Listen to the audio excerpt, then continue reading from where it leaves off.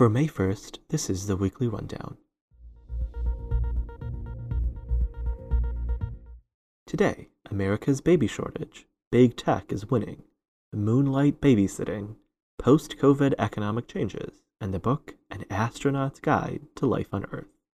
But first, our chocolate chip cookies for subscriber referrals have turned out to be so popular, we're making another batch. Reader GH even asked for extra cookies instead of stickers. We were happy to oblige, but we can't keep baking cookies forever. Refer 3 friends and get yours before we change prices. Big idea. Census says America needs more babies. The first results of the 2020 census were released this week, which dictates how House seats, electoral college votes, and federal spending are allocated. The Midwest and Northeast did surprisingly well, losing fewer House seats than expected to the South and West, with Minnesota not losing a seat by just 26 residents. Democrats will probably lose 2 to 4 reliably blue House seats as a result. However, the bigger story is that the U.S. population grew by only 7.4% since 2010, the second slowest rate of growth ever. This was caused both by reduced immigration and lower birth rates. Fewer new Americans means slower economic growth, which means fewer new Americans, which means slower economic growth. It's a vicious cycle much of Europe and China are already trapped in. Who knew babies didn't just mean 2 years of no sleep and dirty diapers? Demographers believe that the U.S. is already locked into lower birth rates, as typically happens in most developed economies, with only the U.S. bucking that trend until now.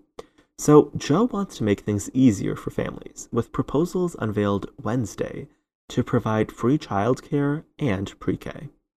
Even low immigration numbers will be tough to increase. Mexico, our largest source of immigrants, has a growing middle class, resulting in fewer immigrants. We'll also get out our soapbox and scream into the abyss for an expanded House, which could reduce gerrymandering's impact and increase the Electoral College's proportionality. Story to watch. Big tech is winning.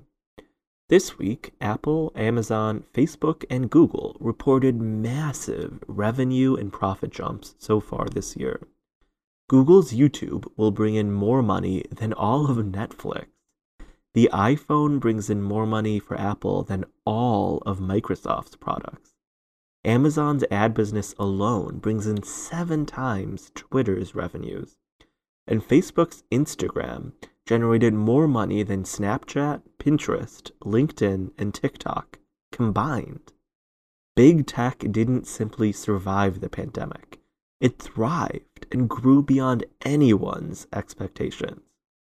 While there was an increasing drumbeat to rein in their monopolistic control through much of last year, it seems that the momentum has been lost. The bigger these companies get, the easier it is for them to keep power. While the EU announced an antitrust case against Apple's App Store this week, it's clear that big tech is winning the overall war. It's also clear consumers don't seem to care about their lack of choice, as long as it means your organic, locally sourced goat's milk can be delivered in 2 hours with Amazon Prime. This week's image is moonlit babysitting.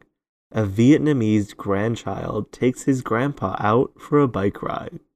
To view the image, subscribe to our newsletter at theweeklyrundown.us. This week's number, GDP skyrockets by 6.4% in the first quarter. The U.S. GDP jumped a staggering 6.4% from January to March, the fastest rate since 1984. While we're only 1% away from our pre-COVID GDP, we're still more than 8 million jobs in the hole. It's clear that many of those jobs will never come back, and our economy has fundamentally changed. While the travel and food industries will likely bounce back this summer, other sectors like fossil fuels, healthcare, and commercial real estate face different consumer landscapes. Even sectors which are doing well, like manufacturing, will change as they try to prevent supply disruptions, like the computer chip shortage. Let's be real though, whoever actually liked staying in hotels before COVID? It's also unclear how long the US can grow while the rest of the world is ravaged by corona. Joe is sending 60 million unused AstraZeneca shots abroad and millions of Pfizer vaccines to Mexico, Canada, and Brazil, but that's just a drop in the bucket compared to what's needed. What we're reading: An Astronaut's Guide to Life on Earth.